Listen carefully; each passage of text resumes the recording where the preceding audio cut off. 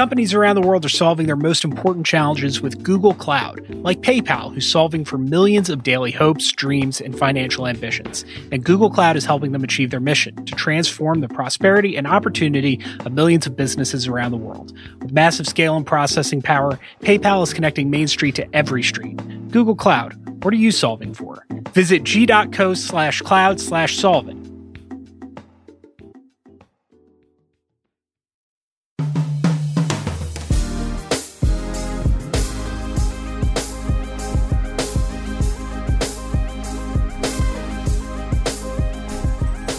Hello and welcome to the Ringer MLB show. My name is Michael Baumann. I'm a staff writer at the Ringer. It feels good to say that after this long off-season hiatus, and it feels good as well to talk to fellow staff writer Zach Kram. Zach, how you doing? Hello. Ready for spring? Yeah, well, we've got some odds and ends to pick up from this offseason because I don't know if you heard about this, but the Astros have been stealing signs. I've only heard communication in loud bangs, and I guess that's what that means. Yeah, so we're actually going to use our voices instead of using hand signals and trash can bangs, although you might hear some of that later on the show. This has been the dominant story of this offseason. So before we start our preview content, or I guess you could consider this the beginning of our preview content, Zach and I are going to take you, the listener, through everything that's happened with the Astros. So if you have not been paying attention up to this point, this is everything. I actually wanted to call this episode Everything You Ever Wanted to Know About Banging, but Were Afraid to Astro. And I don't think Bobby's going to let us do that. So let's get started and go through step by step. We've got 10 topics that we need to cover related to this scandal. So I'm ready if you are, Zach. Let's go. All right. So the first question is, what is this? Why is this important? So the very basics of what happened is that the Astros were found to have been stealing the catcher's signs using a camera in center field. This in 2017 and 2018, possibly after. We'll get into that. But during that time, they were the best team in baseball. They won the 2017 World Series, the first in franchise history, and they cheated. AJ Hinch, the manager, Jeff Luhnow, the general manager, were suspended by Major League Baseball for a year and then fired by the Astros organization. There was further fallout with Alex Cora, who was the bench coach on that team, and then subsequently the Red Sox manager resigned. Carlos Beltran, who was a player on that team, and subsequently the Mets manager resigned. There is an investigation about the Red Sox, and that was kind of just the start of what happened this winter. Yeah, and what really made this, like the scandal itself, the Rob Manfred report from the commissioner's office, that tried to tie a bow on it. And the reason that we're still talking about this now, 2 months after the report came out, is that it didn't work. A cover up is too strong a word, but they were definitely trying to quarantine this scandal to make it, to try to get past it, because this is embarrassing for Major League Baseball. It's immensely embarrassing for the Astros, and it's probably not good for business because if we find out that one of the most successful teams in the league has been cheating for the past several years, and by the way, not just the Astros, but the Red Sox are being investigated as well. Like you said, there have been rumors about close to a dozen other teams that have been involved in some form of electronic sign stealing. This is a huge scandal that could undermine public confidence in Major League Baseball, and particularly Major League Baseball's leadership. And the attempts to quarantine this story have been somewhere between ineffective and clumsy. And so this story has legs. So let's go into a little bit more detail about what exactly happened.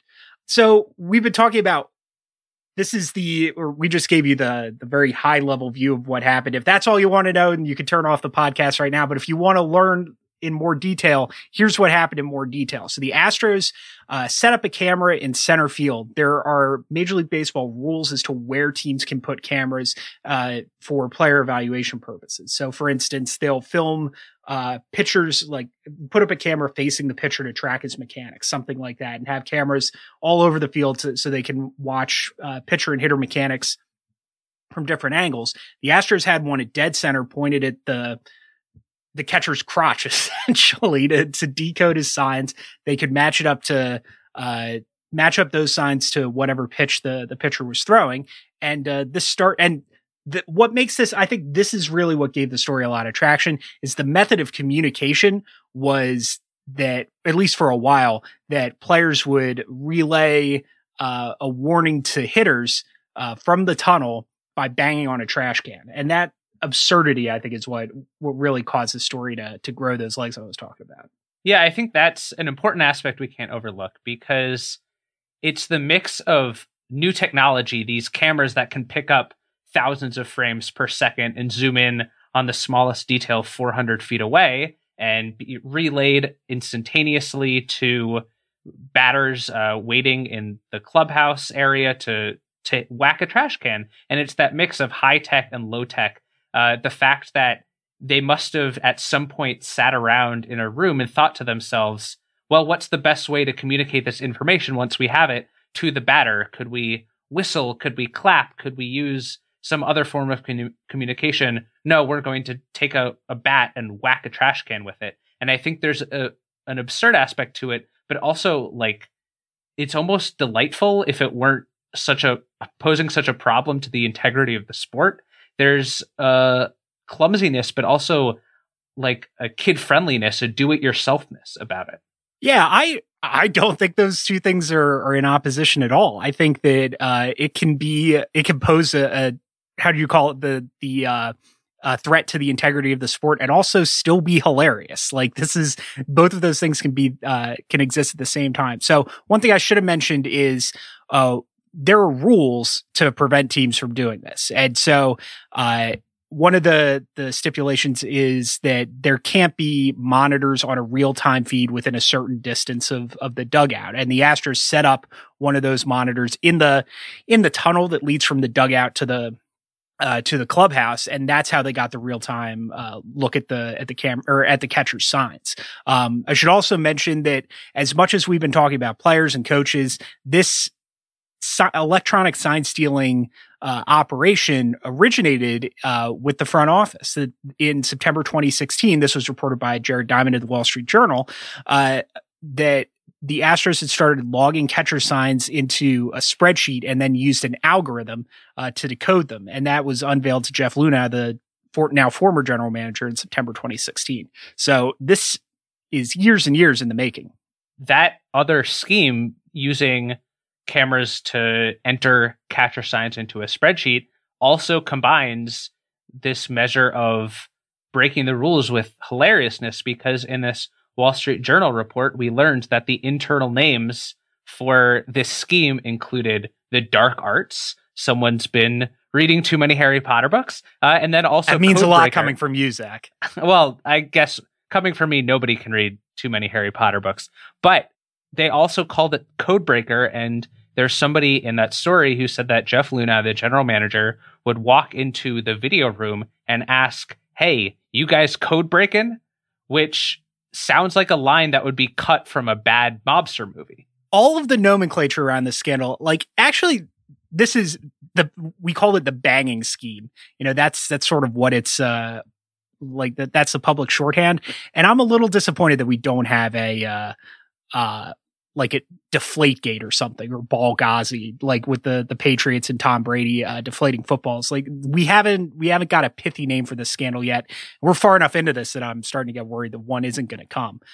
But it's just, yeah, the fact that they called it dark arts and Codebreaker is just hysterical. Like, I think I said this at the time, like, this is why we need humanities education, because we've got all these MBAs and all these mathematicians and engineers working in front offices, and they can't come up with cool code names for the evil shit they're doing. It's just so disappointing. It's such a missed opportunity. And if they had read Harry Potter, they would know that the defense against the dark arts teacher has to be removed after every single year. So it's no surprise that Luno's gone. I was going to say, you think that's how Rob Manfred got the idea to suspend, and for 1 year. And I wonder if Dusty Baker, the new Astros manager, will last longer than 1 year, in keeping with the defense against the dark arts teacher. Okay. Next big topic. Sign stealing is part of the game. It has been part of the game since the game has been the game, since they started throwing off speed pitches in the 1800s. How did this contravene the rules? So I think there are two factors that distinguish this sign stealing scheme from what is generally accepted around the game. The generally accepted part is that if a runner is on second base and can, through his own personal wiles and knowledge of the game, figure out what signs a catcher is making and relay them to the batter while standing at second, that is generally considered okay. There are players who are purported to be very good at this. Incidentally, Carlos Beltran is one of them. But that's why you see, for instance, other teams change their signs when there's a runner on second base, go to a multi-sign system to try and fool the base runner. So that's what made the Astros scheme so potentially effective. Instead of just using it when a runner was on second base, which only happens about 20% of plate appearances, they were able to use it all of the time with no runners on base. And teams weren't concerned about that. Teams didn't use separate signals with no runners on because they didn't realize that the Astros were stealing them. And then the second reason is just the use of technology in general, which I think a lot of people realize crossed the line, both ethically and within the letter of the law. Right. And Major League Baseball, this had been maybe not an open secret, but there have been rumors about something like this going on to the point where in March 2018, Major League Baseball sent a memo through Joe Torre, who's an executive with the league, reminding teams that electronic sign stealing aids are against the rules, essentially telling the Astros to knock it off. And that's why the punishments that were handed down to Lunau and Hinch, and presumably what's coming to Alex Cora and some of the other Red Sox, this is not just they did something bad. They did something bad and were encouraged to stop, and they didn't. And it's hardly ever the original crime that gets you. It's so often it's the reaction to the crime, either continuing to do it or lying about it.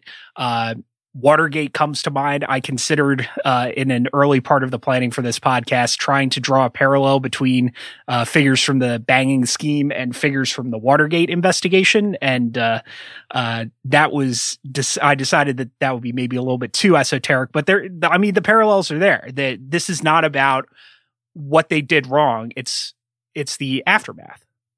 I think that, Slow Burn already has the monopoly on Watergate podcast content. Yeah, we gotta stake out our own trash can at Bang. All right, so this raises another obvious question. Has anything like this happened before? The answer is yes, and every story is delightful. I think the Astros' current scandal is obviously a big problem with the game now, but it's kind of fun to look back on the history of efforts to circumvent the rules. So there are examples of sign stealing that date back all the way to the 19th century. One of my favorite early cases comes from the 1900 Phillies, who reportedly had a backup catcher who would sit in the outfield and peer at the catcher's sign with opera glasses. Then, once he deciphered the sign, he would use basically a telegraph machine that was wired underneath the field all the way to a buzzer stationed underneath the third base coach's feet. The coach would then signal the batter after receiving one buzz for a fastball, two buzzes for a breaking ball, kind of like some sort of skewed Paul Revere adventure, one for fastball, two for curveball. And that wasn't the only example, but it's kind of one of the first that shows how far back teams have gone the extra mile to try and steal pitches. We'll talk in a moment about whether this is effective or not, but it seems like teams have always believed they're effective because they keep trying. Right. I want to mention my personal favorite. Everybody remembers Bobby Thompson's shot heard around the world, the walk-off home run that won the Giants the 1951 National League pennant. The Giants win the pennant! The Giants win the pennant! And that's the result of the New York Giants instituting a sign stealing scheme not particularly dissimilar to what the Astros have been doing. It's a guy with binoculars in the clubhouse in the Polo Grounds, which was in center field, relaying signs through a couple different intermediaries back to the batter. And they came back from more than 10 games down. It's one of the greatest regular season comebacks in history. And it's at least partially the result of a sign stealing scheme that technologically is not that dissimilar to what the Astros have been doing. And this was 70 years ago. It's pretty incredible. I know Ben Lindbergh talked to Eddie Robinson, who's, I believe, the oldest surviving former big leaguer. And he talked about the 1948 Indians doing something like this. So this is not a novel thing. It's just, we'll get into this in a second, but like what makes this actually, let's get into it right now. Why is this occasion such a big deal? So there are a few reasons, and I think some concern the scheme itself, some concern the Astros. With the scheme itself, I think the fact that the cheating occurred just 2 seasons ago is a really big factor because all of the key players, besides maybe Beltran, are still in Houston. The best players from the 2017 Astros will be the best players for the 2020 Astros. Jose Altuve, Carlos Correa, Alex Bregman, George Springer. And that means the Astros are still probably going to be good. And it's thus a relevant consideration when figuring out like how to handle the Astros of this era, who, for better or worse, defined the last decade of baseball from their tanking and rebuilding to their aggressive embrace of analytics and kind of this Wall Street front office culture. The Astros, for instance, made the World Series in 2005. If it came out today that the 2005 Astros had employed a sign stealing scheme, would that have made as much of an impact? I think probably not. Yeah, I think this has led to some interesting fan discourse, and a lot of Astros fans are raising they raise a point that the Astros are being singled out, and I don't think for a second that point's being brought up in good faith, but I think there's something to this, that the Astros are particularly, maybe uniquely suited to piss people off by doing this, because as a lot of this reporting was coming out in The Athletic by Evan Drellick and Ken Rosenthal, they were reporting also on the culture of the front office. And so a couple weeks before this, the Astros had fired a couple weeks before, I should say, the story broke during the 2019 playoffs, the Astros fired assistant general manager Brandon Taubman, who had confronted and intimidated a group of female reporters in the clubhouse after the ALCS. And the beef between Taubman and some of these reporters dated back to the Astros acquisition of Roberto Osuna, who had been coming off of a domestic violence suspension, and the Astros essentially picked him up for cheap. They arbitraged the horrible off-field thing that Osuna did and was suspended for. And, there's a moral cost to doing that. And the Astros had just been less concerned with that than most of the other teams in the league, and kind of proud and arrogant about it. Like, they carried this air of, like, they did a lot of stuff that pissed a lot of people off, and so a lot of it worked in terms of winning baseball games, but they made a lot of enemies. For instance, they laid off essentially their entire pro scouting department, and decided to replace them all with tech and, cameras or stuff like that, or TrackMan data.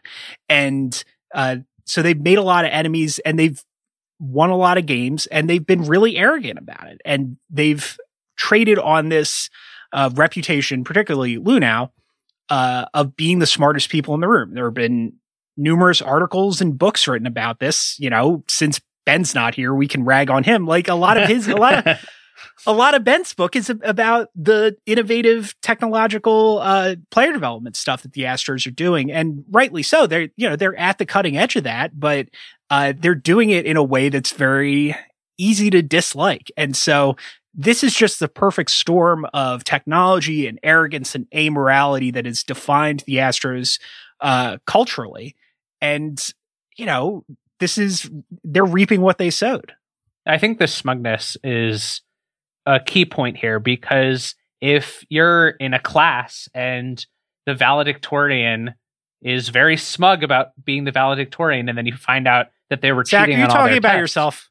My high school did not have valedictorians, actually. We did not have class rank. Oh, it's one of those. Yeah, one of those. We just gave out participation trophies. But when you find out that the person who has been beating you constantly, and most importantly, saying that they're smarter and better because they're beating you, when it turns out that is built on a foundation of lies, then you're going to be really upset about that. And I think that within baseball itself, people had been worried for a long time. You might even say paranoid, except does it count as paranoid if you're right? They were worried that the Astros were engaging in the dark arts, shall we say. And that was borne out here. I think there have been even wilder rumors, like the fact that the Astros might have been using buzzers, which has become a topic this offseason. But I think ultimately what it comes down to is the fact that the Astros presented themselves in a way that they should be the model for future team building. And it turns out that that model was cheating. The fact also is that it just made for easily consumable content. It wasn't some elaborate sign language system. There weren't people like running signs to the batter. It was somebody banging a trash can. So anybody with access to MLB TV archives can make a breakdown showing all the bangs, and you can see these breakdowns with millions of views online, or isolate the sounds with software on your computer that some analysts have done to figure out just how widespread this scheme was, who was using it the most. And I think it makes it easier to digest to actually have the video in front of you, which isn't a phenomenon isolated to sports. I think in general, when you have video and when you're easily able to identify what's going on, I think it strikes as more powerful than just if you read about something that had happened in the past. Oh, yeah. And to that point, I think it also, because of the banging, it's easy to corroborate independently. And like you said, a bunch of people have done it in different ways, gone back and looked through, looked and listened for banging on certain pitches. And once you find it, it's impossible to refute. And so it's right out there. It's weird. It's silly. It fits in with the narrative or the preconceptions that a lot of hardcore baseball people had about this franchise. But like you said, it's also digestible. It's very simple. It's right out in front of you. It's very easy to understand.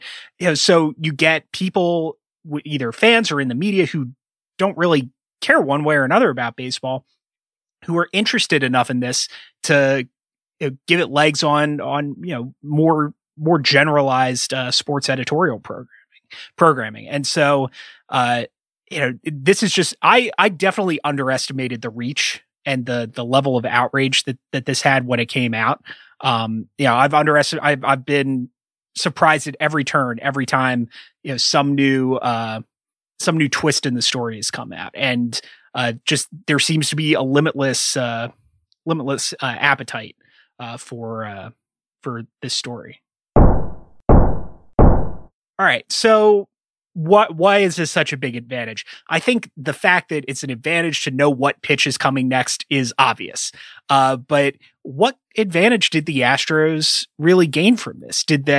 Was their 2017 and 2018 success built entirely upon knowing what pitch was coming? Like, if the Mariners had gotten to this first, would they have won the pennant?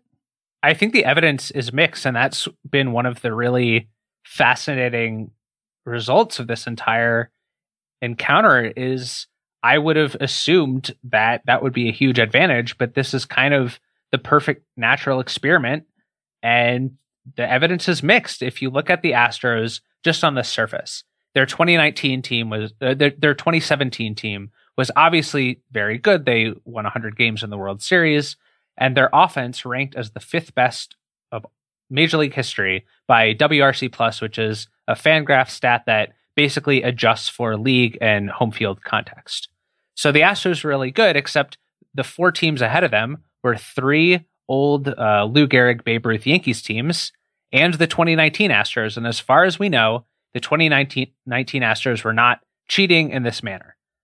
We can talk about whether that was actually true. Yeah, as far as we know, is carrying a lot of weight there. But the Astros, I think, made changes to their lineup before 2017 that would have inherently improved their offense. One data point that seems really striking is that the 2016 Astros were 27th in strikeout rate, and then the 2017 Astros were first. So they jumped from the bottom of the league all the way to the top. No team in Major League history has cut their strikeout total year over year by a bigger amount. So you would think, the fact that the Astros knew what pitch was coming would have helped them avoid strikeouts, except it might have just been that they got better players. That offseason, they brought in Josh Reddick and Beltran, who are low strikeout hitters, and they replaced Colby Rasmus and Carlos Gomez, who are high strikeout hitters. 2017 was also the first year for players like Alex Bregman and Yuli Gurriel, who are low strikeout hitters. So there was a piece at Fangraphs by Jeff Sullivan before the 2017 season that projected the Astros to strike out the lowest rate in the league at 17.7% of the time.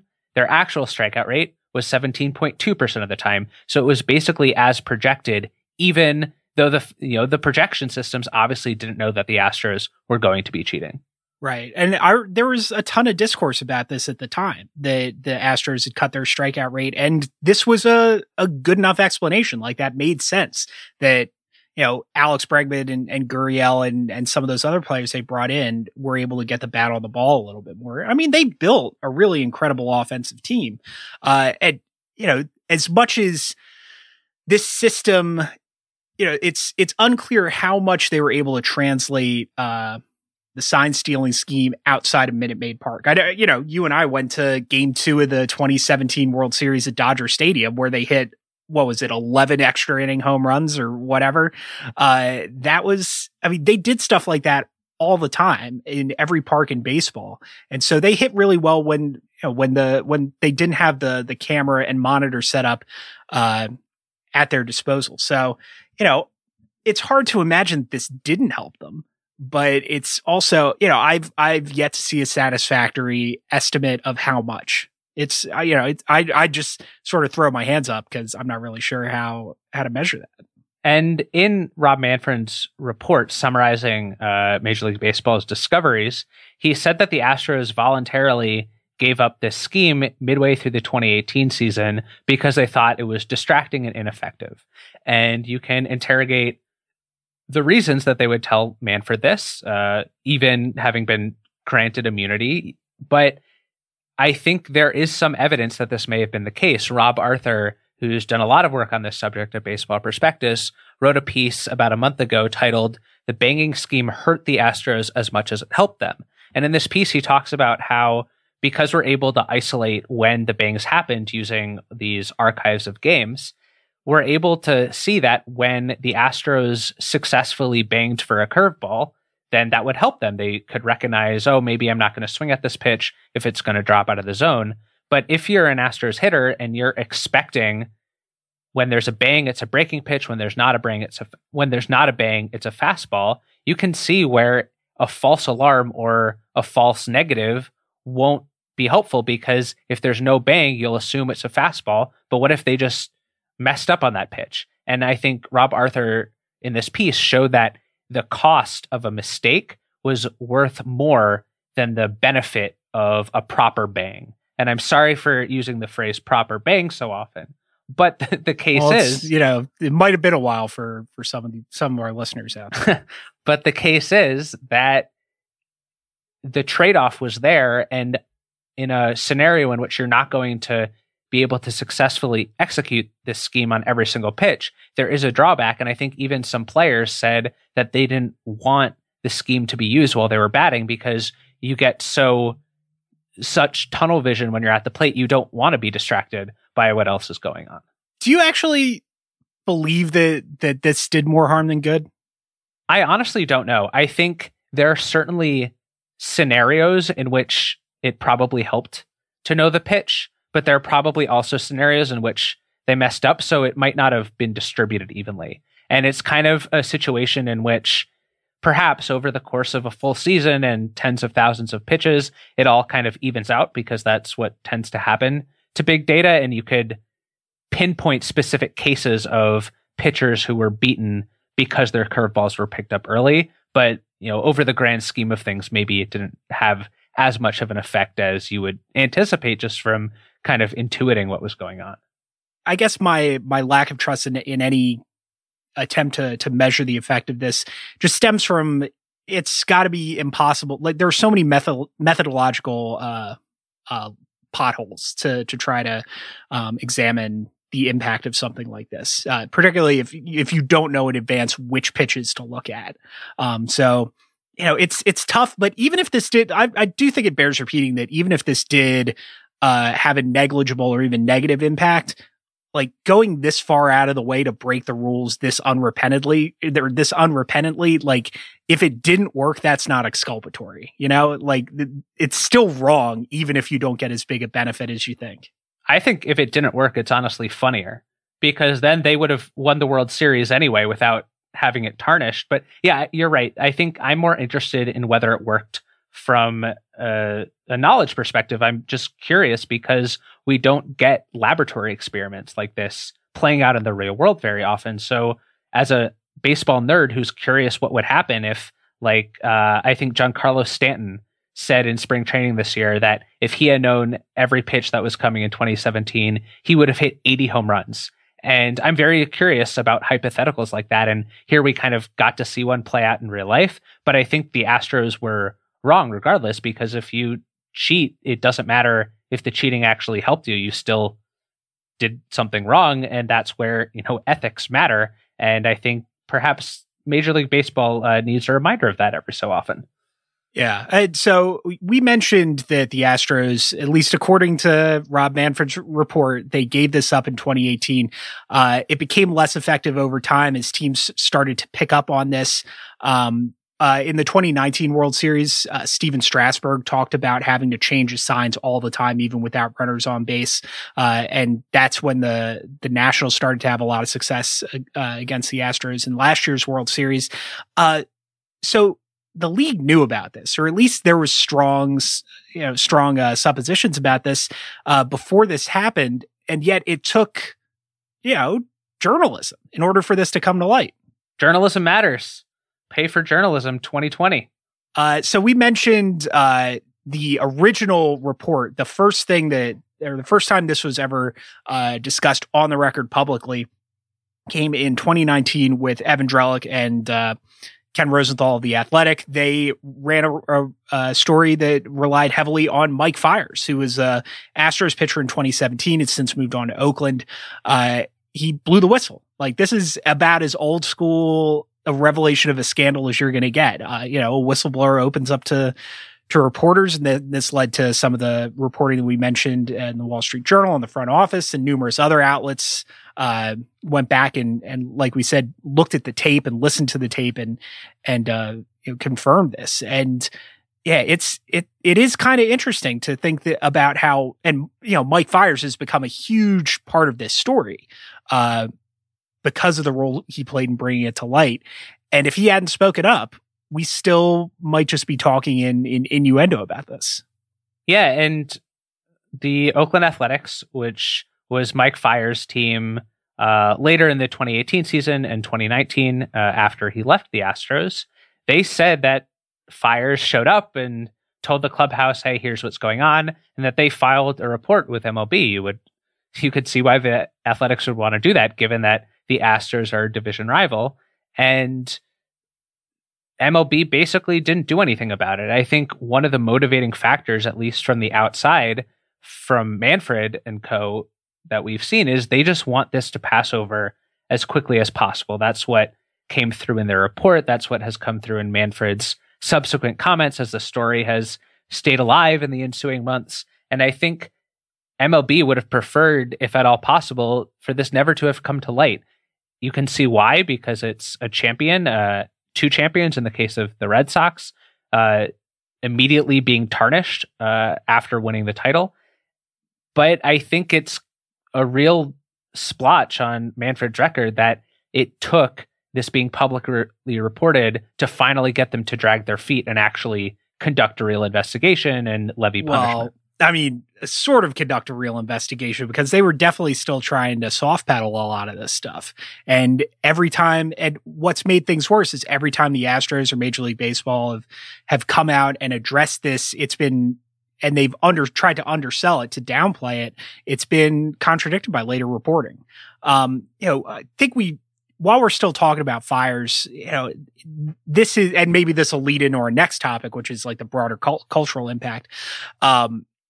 There's been a lot of criticism of his taking going along with this, essentially, being a tacit participant, even though he wasn't a hitter, and winning the World Series, and then going around and turning around and blowing the whistle on it. And, it's come from disappointing places. Analysts that I tend to like Pedro Martinez and Jessica Mendoza, David Ortiz has spoken up about this too. I just really dislike that angle on this. I think we ought to protect people who speak up about, having inside knowledge of wrongdoing, even in something, as low stakes as trying to win baseball games. I think we need to have an open mind about why people choose to speak up about certain things and when, and, give people in Fire's position a lot of latitude. Because imagine if he had tried to go public with this in mid 2017, like that, it's a lot to ask of somebody. So. Yeah, and there has been some criticism sent his way, I think, that he didn't reveal it the right way, that he should have gone through the official channels. But apparently he tried to go through the official channels, and Oakland filed the report, and MLB didn't do anything. And I think criticism of methodology as opposed to impulse or conscience isn't the right place here, because Fires of everyone involved in the 2017 Astros is kind of the one guy who has been the most forthcoming about it. And now he is, going to be pitching against Houston this season. And I'm very curious to see what his reception is going to be. Yeah. Yeah. I mean, he technically got a World Series ring. I don't think he was on the playoff roster in 2017, but it's also kind of revealing about what Houston assumed about baseball culture, that they had more than 25 guys in the locker room, because you had guys coming up in September, you had guys being called up and shuffled down, and they didn't realize that this would ever come out. They didn't realize that this would ever travel to other clubhouses once players were traded or released. And I think it kind of speaks to their haughtiness about the whole situation, that they didn't understand the kind of risk they were in by having so many people aware of the secret. That's exactly right. The more people know a secret, the harder the secret is to keep. So let's move on to the broader cultural view, because this reaction, the reaction to it has almost been as big a story as the scandal itself. Players are pissed and fans are pissed, and to the point where Major League Baseball has had to issue a directive reminding pitchers not to throw at Astros players, that there's going to be no vigilante justice in the 2020 season. We've seen this come up from teams that or players who have lost the Astros in recent playoff series. Cody Bellinger has been one of the more outspoken Dodger players. Mike Clevenger on the Indians. I don't know. Is it even worth mentioning that Trevor Bauer's been front and center in this? Because it seems like Trevor Bauer talks a lot.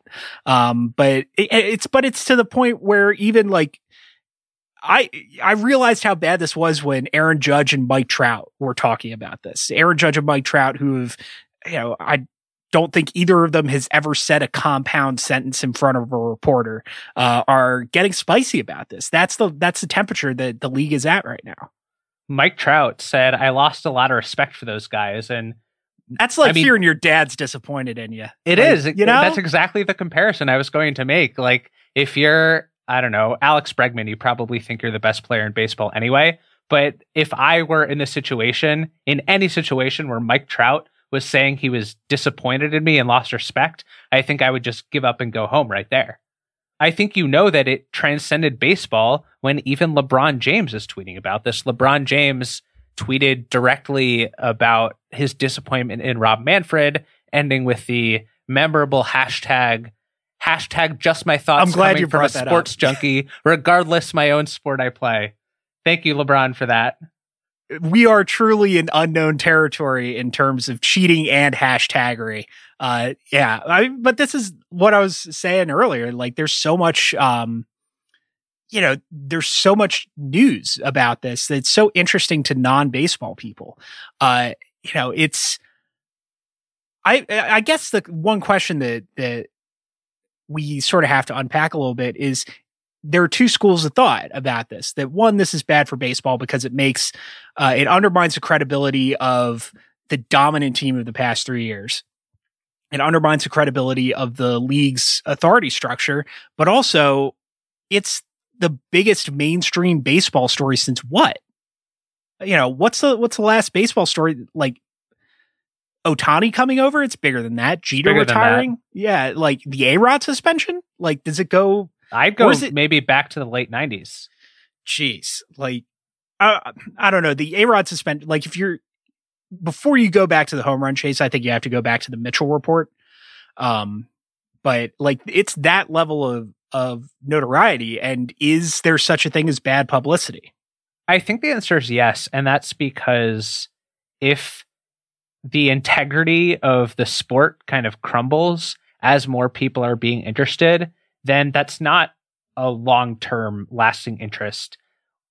And Major League Baseball, if they're worried about the sport lacking fans, I think they need to be worried about it long-term. And how can we attract younger fans to be interested in the game? Not just how can we attract kind of rubbernecking gawkers as they drive by between, they might watch a couple Astros games this year to see if players get hit by a pitch or if the Astros are cheating. But ultimately, if they're not invested in the actual sport, they're going to switch back over to the NBA Finals or the Olympics or the NFL season once that begins. And I think if you're not attracting long-term viewership, then it's not really to the benefit of the sport to attract attention because of controversy. I think controversy might sell in the immediate term, but not so much over the long term, which is where the concern should truly lie.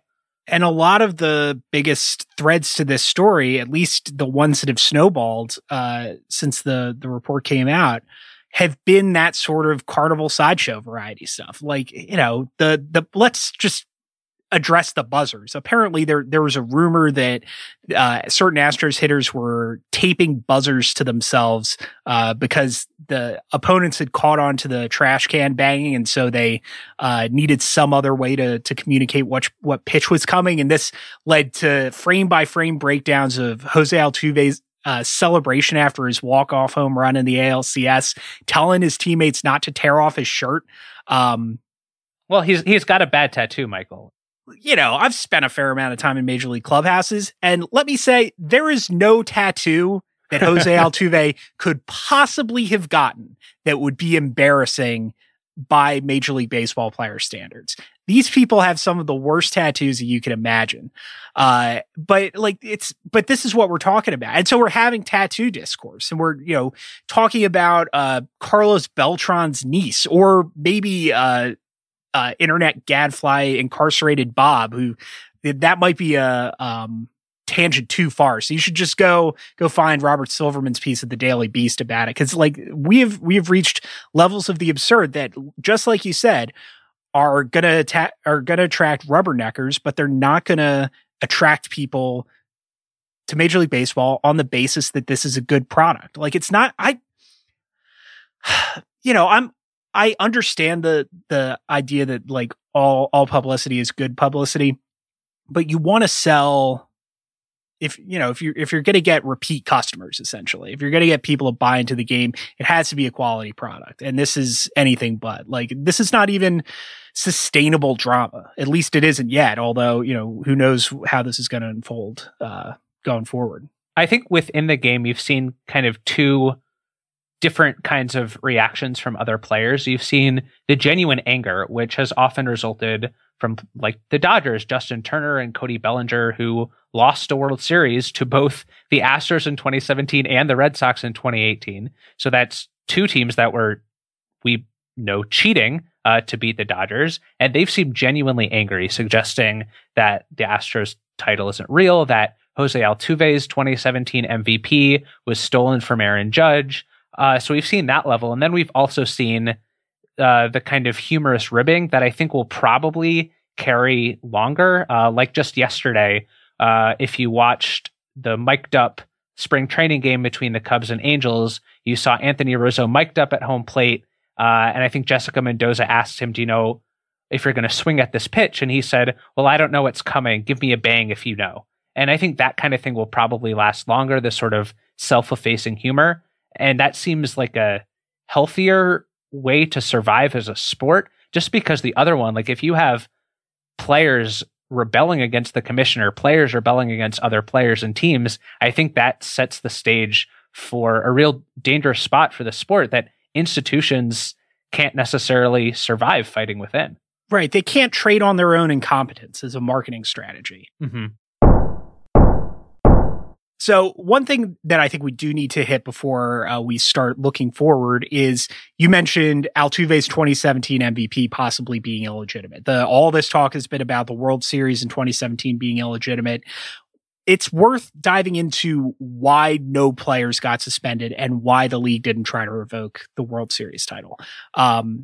This is actually something I think, as much as I think the league has mismanaged this, like, it would just open up such a can of worms to try to satiate the angry mob. It would be an even less legitimate and popular remedy than the one they've ultimately pursued. So I think the simplest answer for why no players were suspended is that they were granted immunity to share what they knew, and that MLB wouldn't have been able to put together a comprehensive report without that information. Also, that Manfred can suspend front office executives and can suspend managers without having to navigate the players union, which if he were going to suspend players, he would have needed to do, and that would have made the process drag out a lot longer. And as I've already discussed, I think Manfred's overarching goal was just to end this and move on as quickly as possible.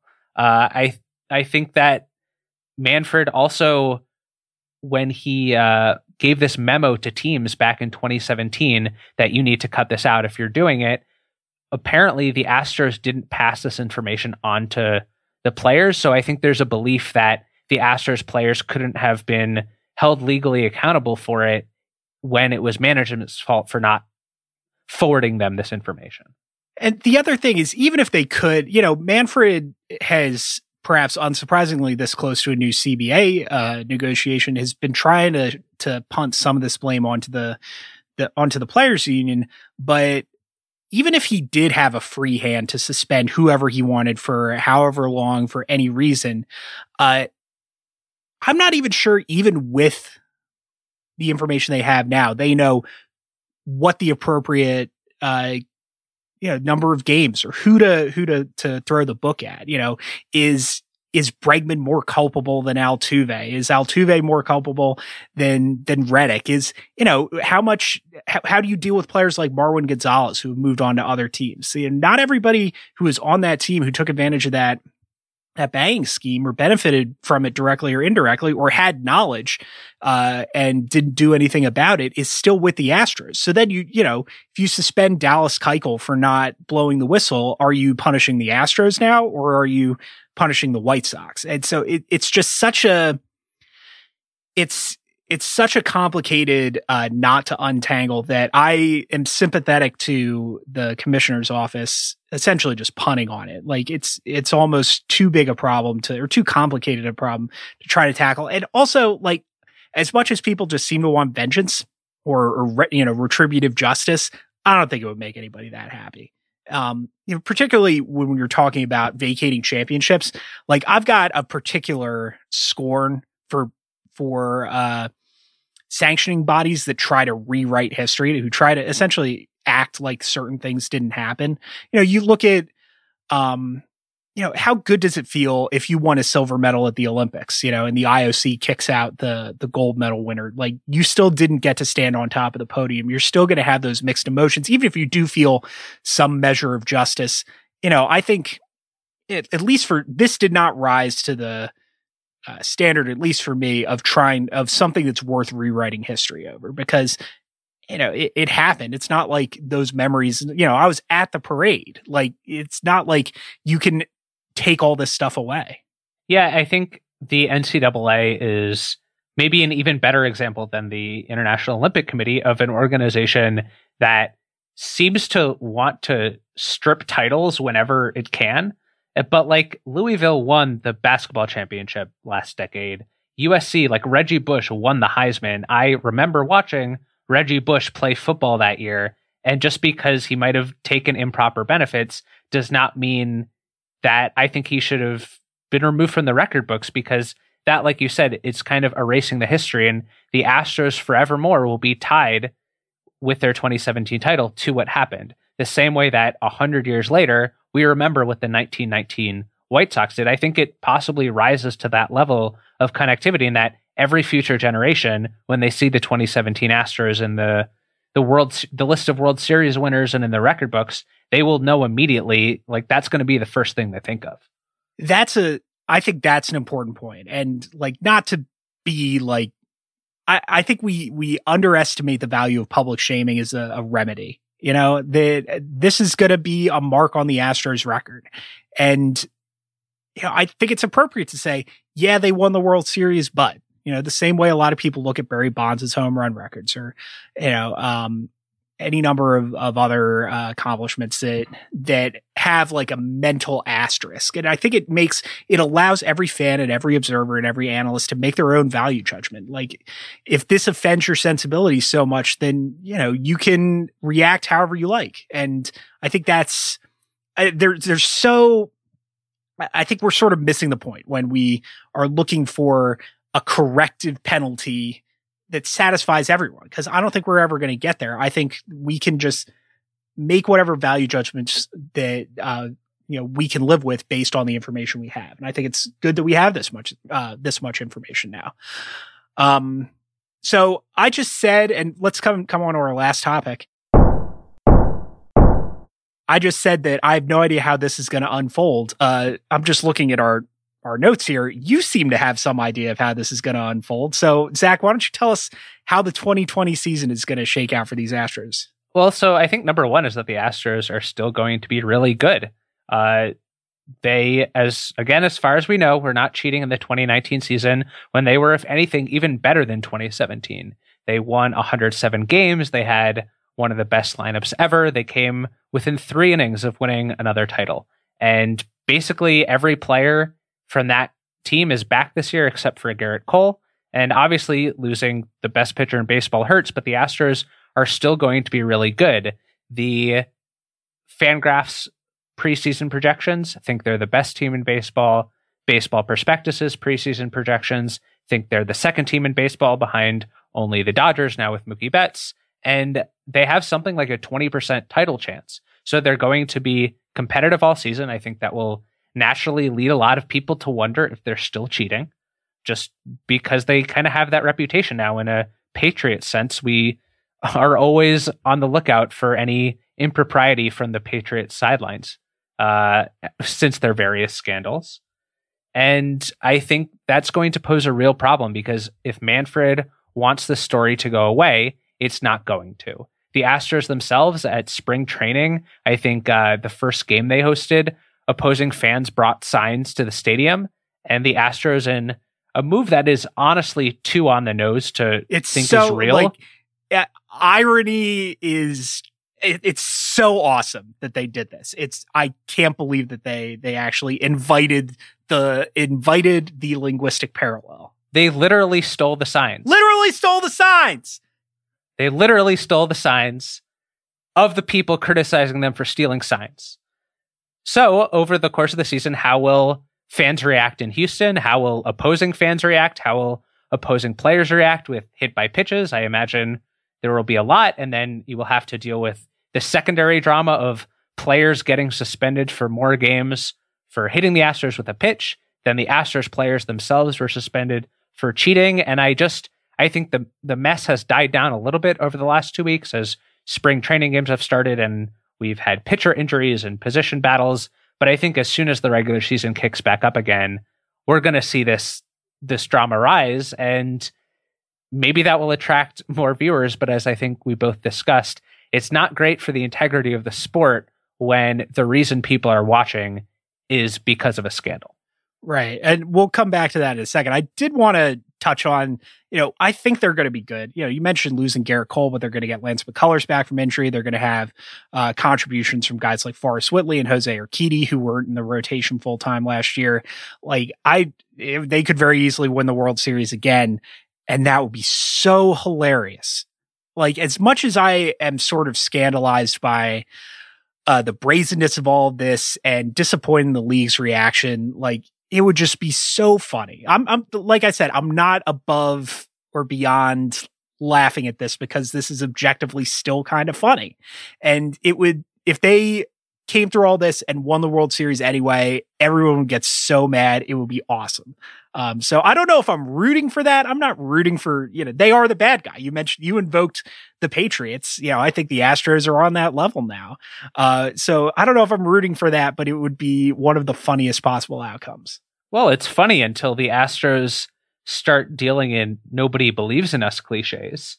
And I think that is a level of discourse that I'm just not looking forward to. I'll put it that way, that, we have enough cases already of, say, announcers talking about the obstacles that a player has overcome, when the obstacles might have been of the player's own making. And I think this is an example of that, where the Astros are basically piling themselves into this PR hole, and then they can't turn around and get mad at people for the fact that they have to climb out again. Yeah, I was going to say, it's different. You're mentioning, some sort of criminal behavior or violence against women or something like that. And that's, it's awful when that gets reduced to a narrative, someone, a bad event in somebody's life gets reduced to a narrative turning point, a learning moment. But, this is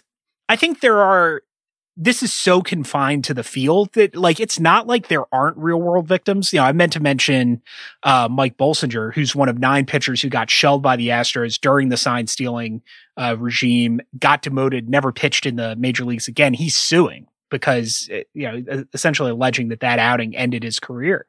So, people lost jobs, they lost livelihoods, they lost bonuses. There's real world damage, but it's still close enough to just being an on-field scandal. And I think that's another thing that makes this attractive to casual fans, that it's not that political, it's not that serious, that you could still just sort of gawk at this because it's something that happened within the lines.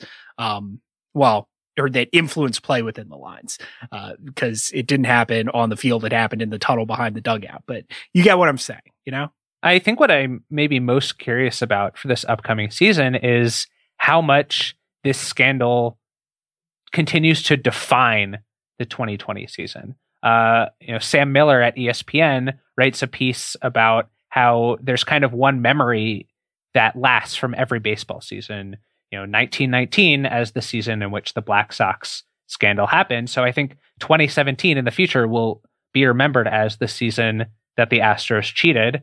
2019 might also kind of be the season tied in with the Astros cheating and the year that we discovered about what was going on. And now could 2020 be number 3 in that run of a season that is still defined in some large part by the fallout from the scandal? I think it's genuinely possible, which I think speaks to the reach and the importance of this scandal in the game now, and in kind of the history that's being written as we watch. And it's especially if the Astros are good again, especially if other players continue to be as upset. If a pitcher goes to Houston and has a bad outing and talks in his post-game press conference about how he thought the Astros might have been picking up his pitches early, it's hard for me to see this going away before the year ends, or longer than that. That's right. And we're going to be talking about this for a while. So let's end on one kind of vague question. You've written, both of us, in fact, have written a lot about the juice ball and the unpredictability of the league-controlled equipment. We can't trust the baseball, the actual nominative object of play. And between this and the league's attempted cover-up, it's how much do you trust Major League Baseball? Maybe, maybe not talking about them as a business entity, but as an organization, as a concept, as an American institution. How trustworthy is this league and this product right now? Is it a cop-out if I say I don't know? Or conversely, the idea that the very fact you're asking that question kind of that might says be an the answer in and of itself? Yeah, that's fair enough. I think it's definitely, that is, maybe there will be some other form of this fallout that ends up characterizing the 2020 season, or 30 years from now we look back at 2019 as the year that this came out, that the Astros like that the cheating scandal came out and the juice ball reached its peak, and we look at that as the year of lost integrity. I think the league's in sort of a precarious position because they've let so many of these small things sort of chip away at their credibility, that now something big comes out and they haven't dealt with it well, and they haven't earned the benefit of the doubt. Certainly not in your lifetime, probably not in mine either. And, I don't want to, be alarmist and say this is like an existential threat to the game, but it is serious as much as it's easy to laugh at. I think there are serious implications to how we consider the game and the league going forward from this. Their credibility, you might say, is in the trash can. There you go. All right. That's awesome. That's a great way to end the show. Thank you, Zach Kram, for joining me to talk about the weirdest offseason in recent baseball history.